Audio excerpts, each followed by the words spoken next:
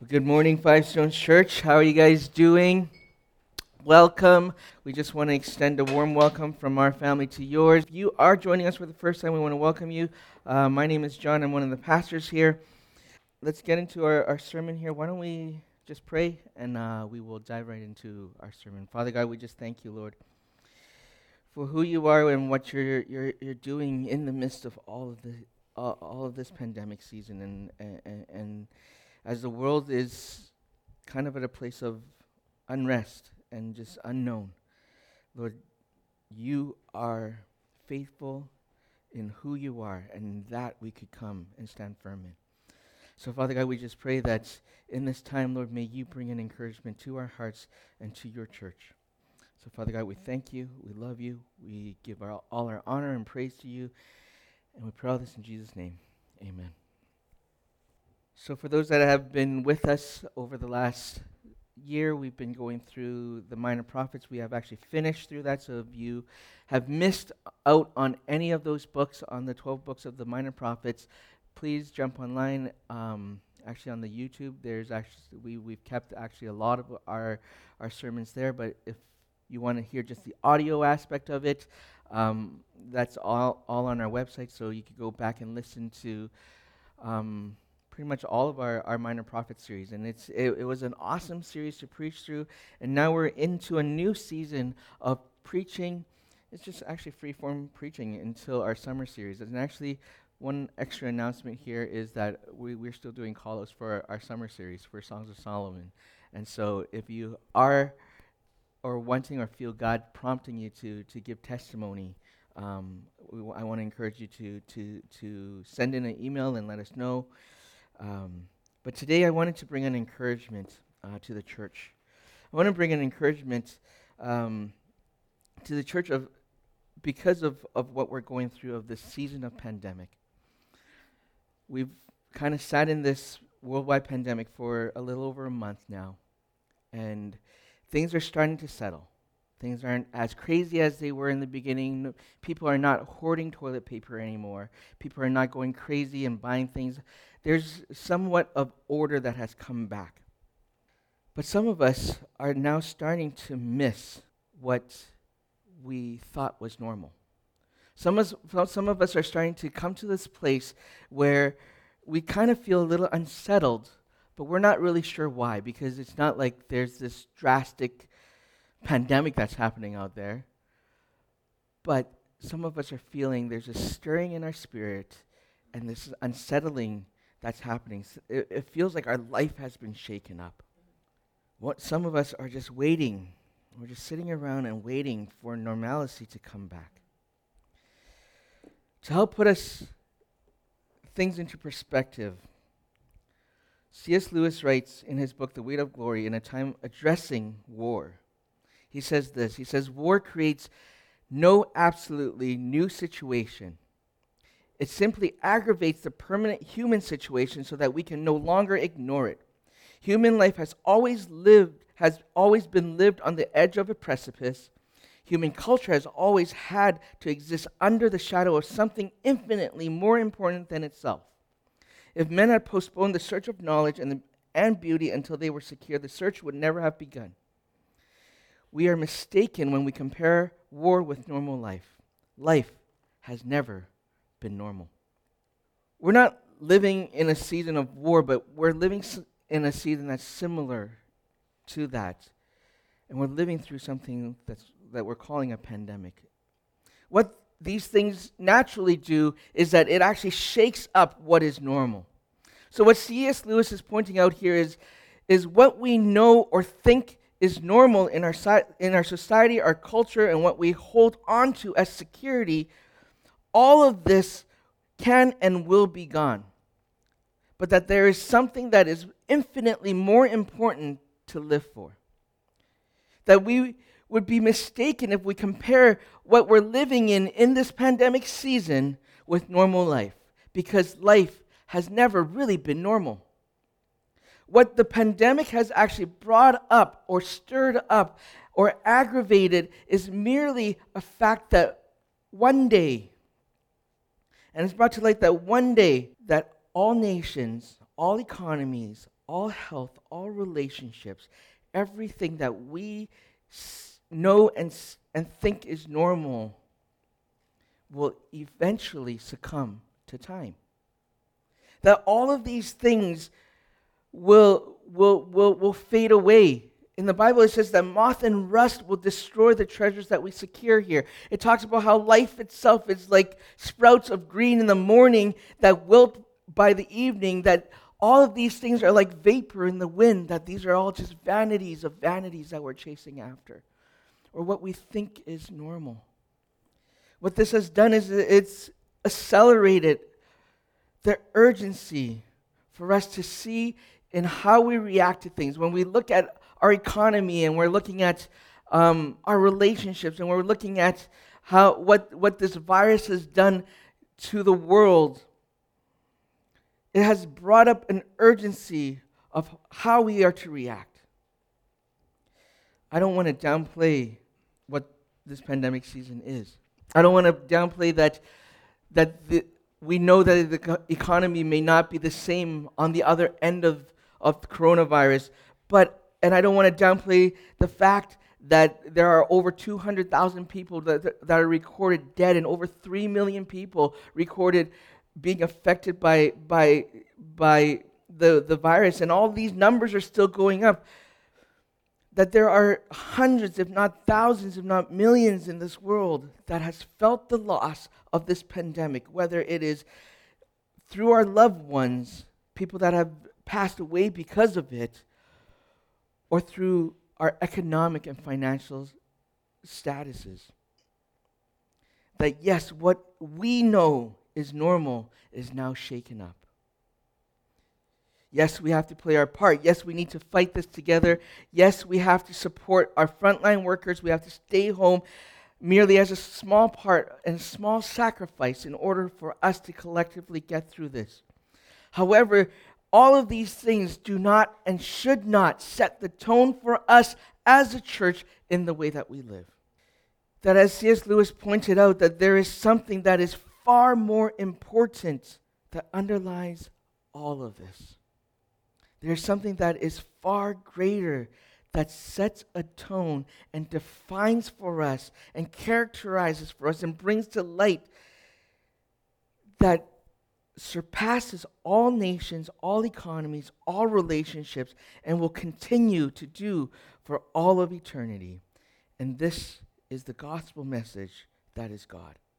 The gospel message that it's the love that comes from Him, and the gospel message that we are all saved by Him. In Romans 12, verses 1 and 2, it says, I appeal to you, therefore, brothers, by the mercies of God, to present your bodies as living sacrifices, holy and acceptable to God, which is your spiritual worship. Do not be conformed to this world, but be transformed by the renewal of your mind, that by testing you may discern what is the will of God, what is good and acceptable and perfect. This is our call as humanity. That outside of this, everything we labor in are for grand nothings. That civilizations are built on the shores of time with the tide that quickly rises and quickly recedes. That our bank accounts, our reputations, our legacies and families, if built on our name rather than in Christ's name, all will vanish with time. Jesus has set a new example of how we are to live and to live our lives as worship unto the Lord, to chase after what God has called us to do, to seek mercy, to do justice, and to be of what part of God's legacy. In 1 Corinthians 15, it says this, therefore, by my beloved brothers, be steadfast, immovable, always abounding in the work of the Lord, knowing that in the Lord your labor is not in vain. We are called to labor with Christ. We are called to labor for Christ and to do the things that God has instilled into your life to do. We are called to live a life that is radical. Why? Because we're not citizens of this world, but we're heirs to the kingdom of God. We need to remember and live this way, that we live for what is eternal and fight, and that we fight for what we fight for is not lost, because what we're fighting for is for the kingdom. So how do we do this? It says first that we need to come back to the mercies of God. That we need to remember the grace that was given to us. That grace is an active expression of God's love. So how do we live and access this grace? We need to come to Jesus like children. Many say that we come to Jesus like children because children are innocent. That's not the reason why Jesus used children as an example. Jesus used children because children have no claim on heaven.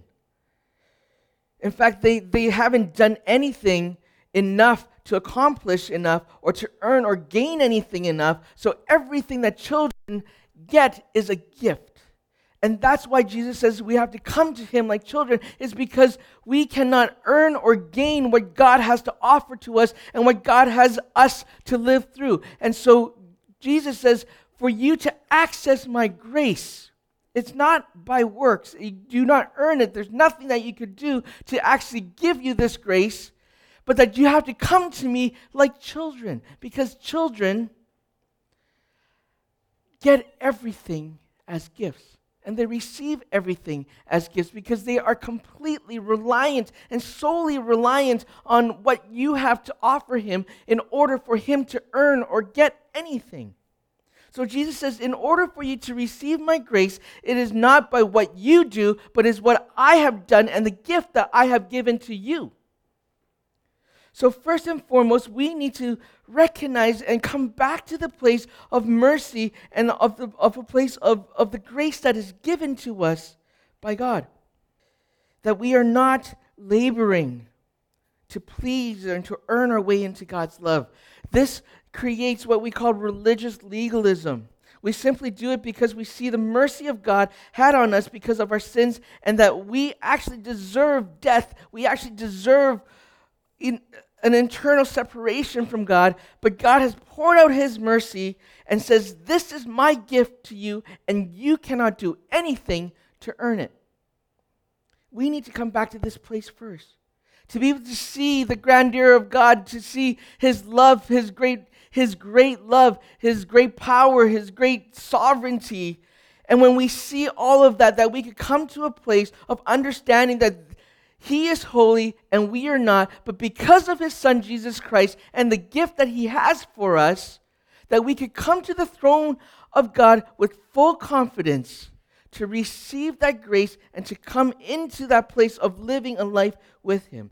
That is first and foremost where we need to be, where we need to come to, where we need to arrive on a daily basis in order for us to live with the kingdom and through the kingdom. You know, there are so many things that has happened during this pandemic where all of a sudden religion has come into the forefront of people's minds. That this has surpassed anything that we could understand, and people are grasping at things, and they're coming back to a place where they're seeking a spiritual comfort of some sort.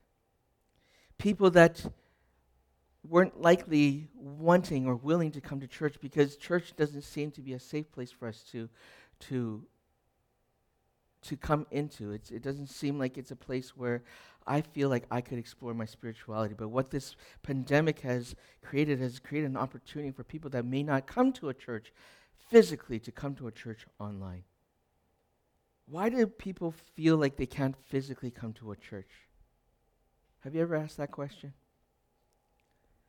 Because most of the time people see churches as people that are judgmental and proud. That they see that the church, in order for us to go into a church, that they need to be perfect. That they cannot come in and they cannot step in because they have sinned. They think that church people are not necessarily the nicest people.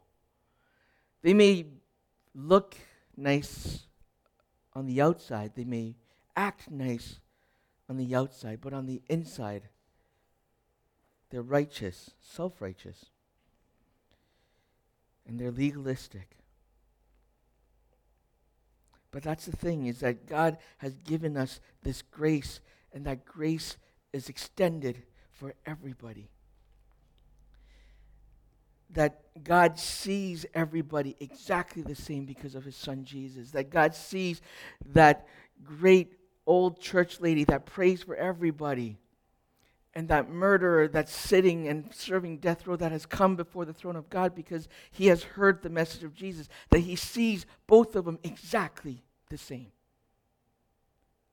And that there is no condemnation, that there is no difference between these two people because Jesus died for both of them, and therefore both of them have the exact confidence to come and approach God and ask for the same grace and mercy and have access to all of these things and God's love being poured out to both of these people.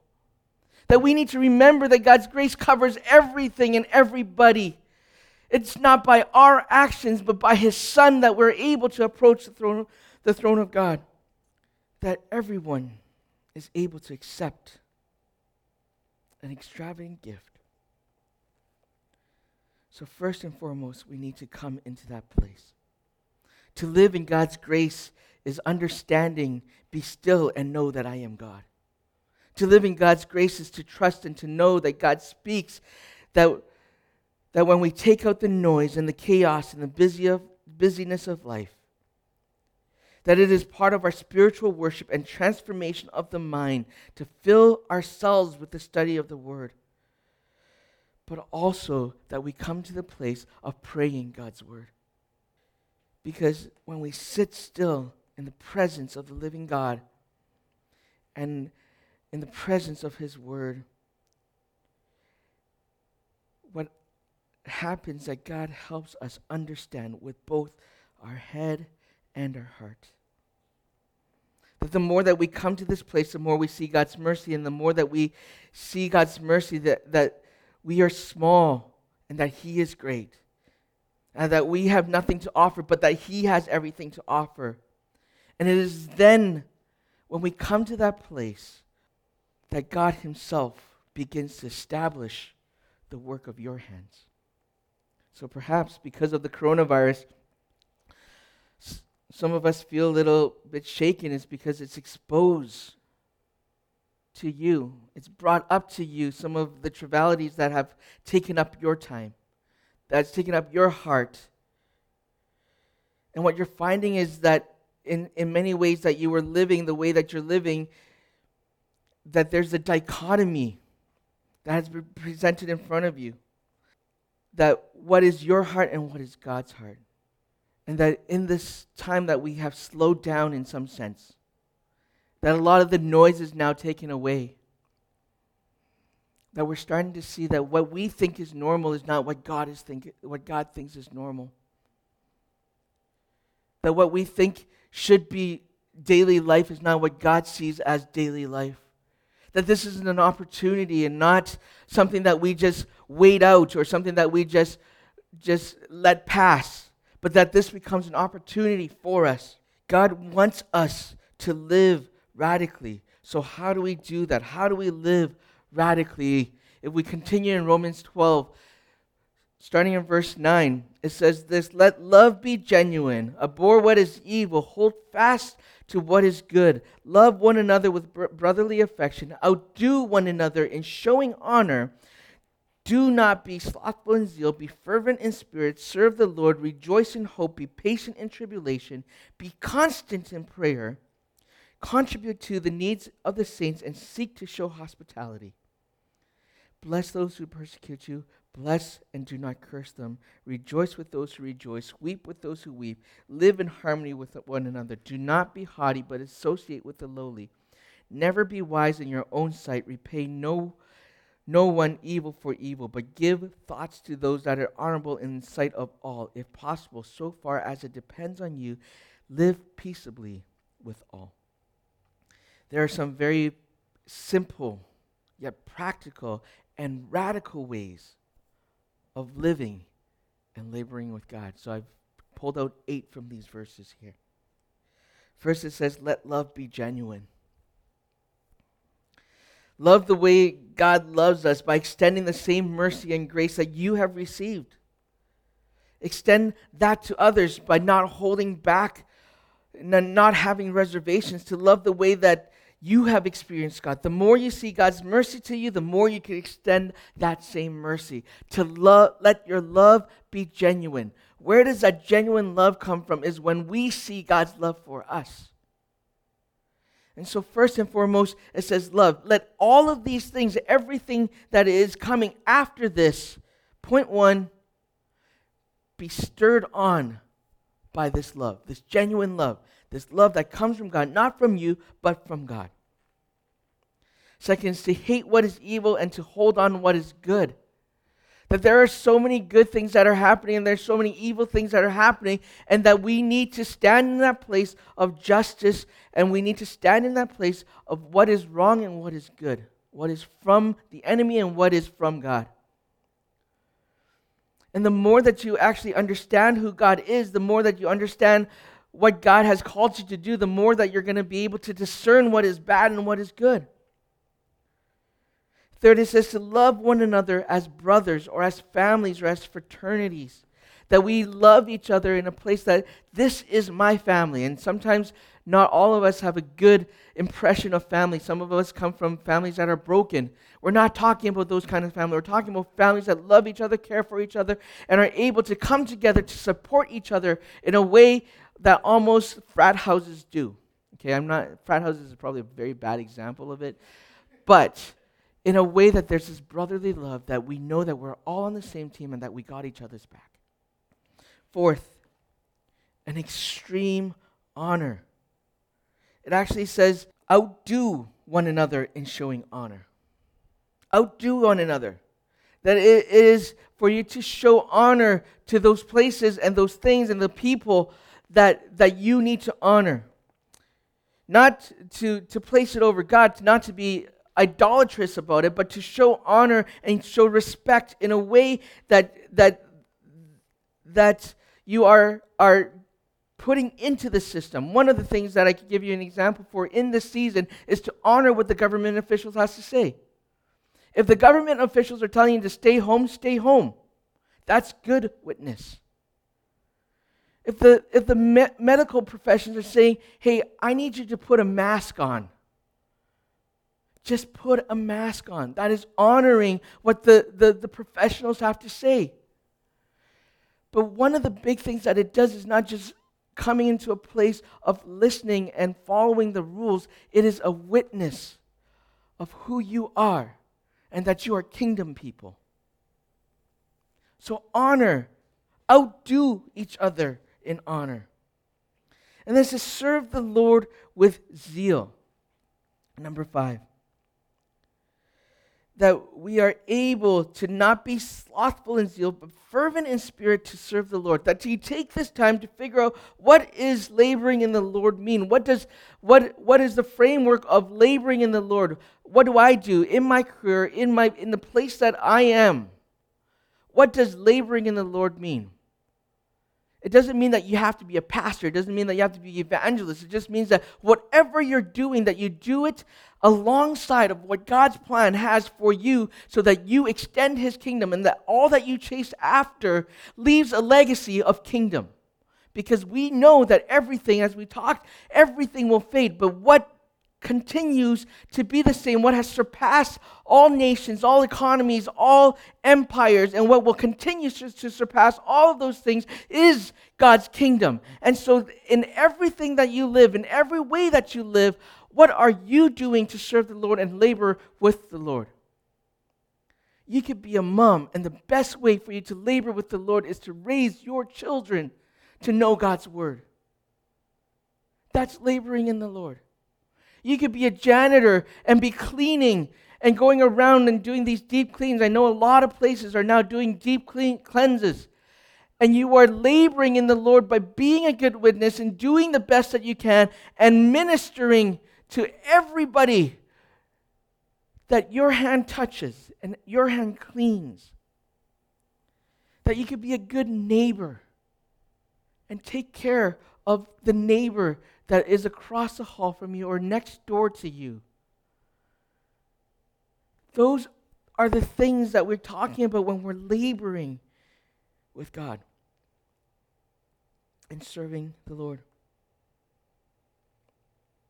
The sixth thing is to rejoice in hope and patient through trials. That even in this time that we could rejoice in hope. That our church has a new member, Lucas, and that we can rejoice with Nick and Sarah. That we have welcomed a new life into this world. That is rejoicing with them. That is being happy. Rejoice in the things that are going well. Rejoice with the doctors and nurses that are working so hard, and we are so grateful for the work that they've done. But also to be patient through the trials, to understand that there are families and people out there that are going through hard times, that they're struggling financially, that they're struggling with anxiety of going outside. That you are to bring an encouragement and be patient through this time. The seventh thing is to pray constantly. Pray constantly. If you don't know what to pray, pray Scripture. To pray constantly, to come to the Lord constantly in all of these things. How do I help? I'm struggling myself. I'm struggling with the inner dialogue that I cannot get rid of. Pray constantly. Be in constant prayer with Him. If you have nothing to pray about, pray Scripture. Just read Scripture. Read through the Psalms. Pray through that. God's going to speak to you in terms of what He wants you to do in this season. And number 8, to contribute to the needs of others and show hospitality. What this pandemic has brought is that we do not need to wait for life to become normal again for us to start something new. That some of us has actually already started something new. And I'm not talking about new hobbies. I'm not talking about I'm going to start playing the piano or I'm going to start learning something. Yes, you could do all of that too. But to start something new by helping our neighbors, by building new relationships, by reconciling old relationships, by caring for the homeless, by feeding families that are struggling. If you want to do something great, by fostering children that are coming from homes where domestic abuse is now at an all-time high. To live radically is something that God has called us to do. But to live radically is also doing what is ordinary, what is simple. It is to do small things, small acts of services that fall in line with the calling that God has given us to labor with Him. To quote one of my favorite movies from the Gladiators, he said, "What we do in this life echoes in eternity," but I want to change that saying a little bit and put a new framework into that quote and say that what we do in the Lord echoes in eternity. That what we do does not need to be a big gesture, but or a grand radical step. What we need to do is we need to drive our intentions by what God wants us to do. That we could labor with God and learn to serve Him and do what He wants us to do. And this begins to create something that is far out of reach that any virus could take. That we live today in light of forever. That what we need to do can be very simple. But if we do it in the Lord, and when we do it with God Himself, that God begins to establish the work of our hands. So let's pray. Father God, we thank You. We thank You just for who You are as God our Father. That You have given us just mercies upon mercies. That we could come before You and approach You freely as righteous people. But Lord, we just ask in this time, Lord, that You start calling Your people and calling Your church out to do something that is radical, do something that is different, do something that is creative beyond what the world has seen so that they can see who You are. Lord, that in our simple gestures, that it falls in line with Your kingdom message, Lord, that we know that all of those things that we do will last for eternity. So, Father God, we just come before you. We ask that you bring comfort to places that we need comfort. You bring healing to places that need healing. But, Lord, that you challenge us to do something that is different, that is radical, that is within our calling, something that we've put off for a long time. But, Lord, that you're calling us to come back to that place of living radically with you and for you. So, Lord, we thank you and pray all this in Jesus' name. Amen.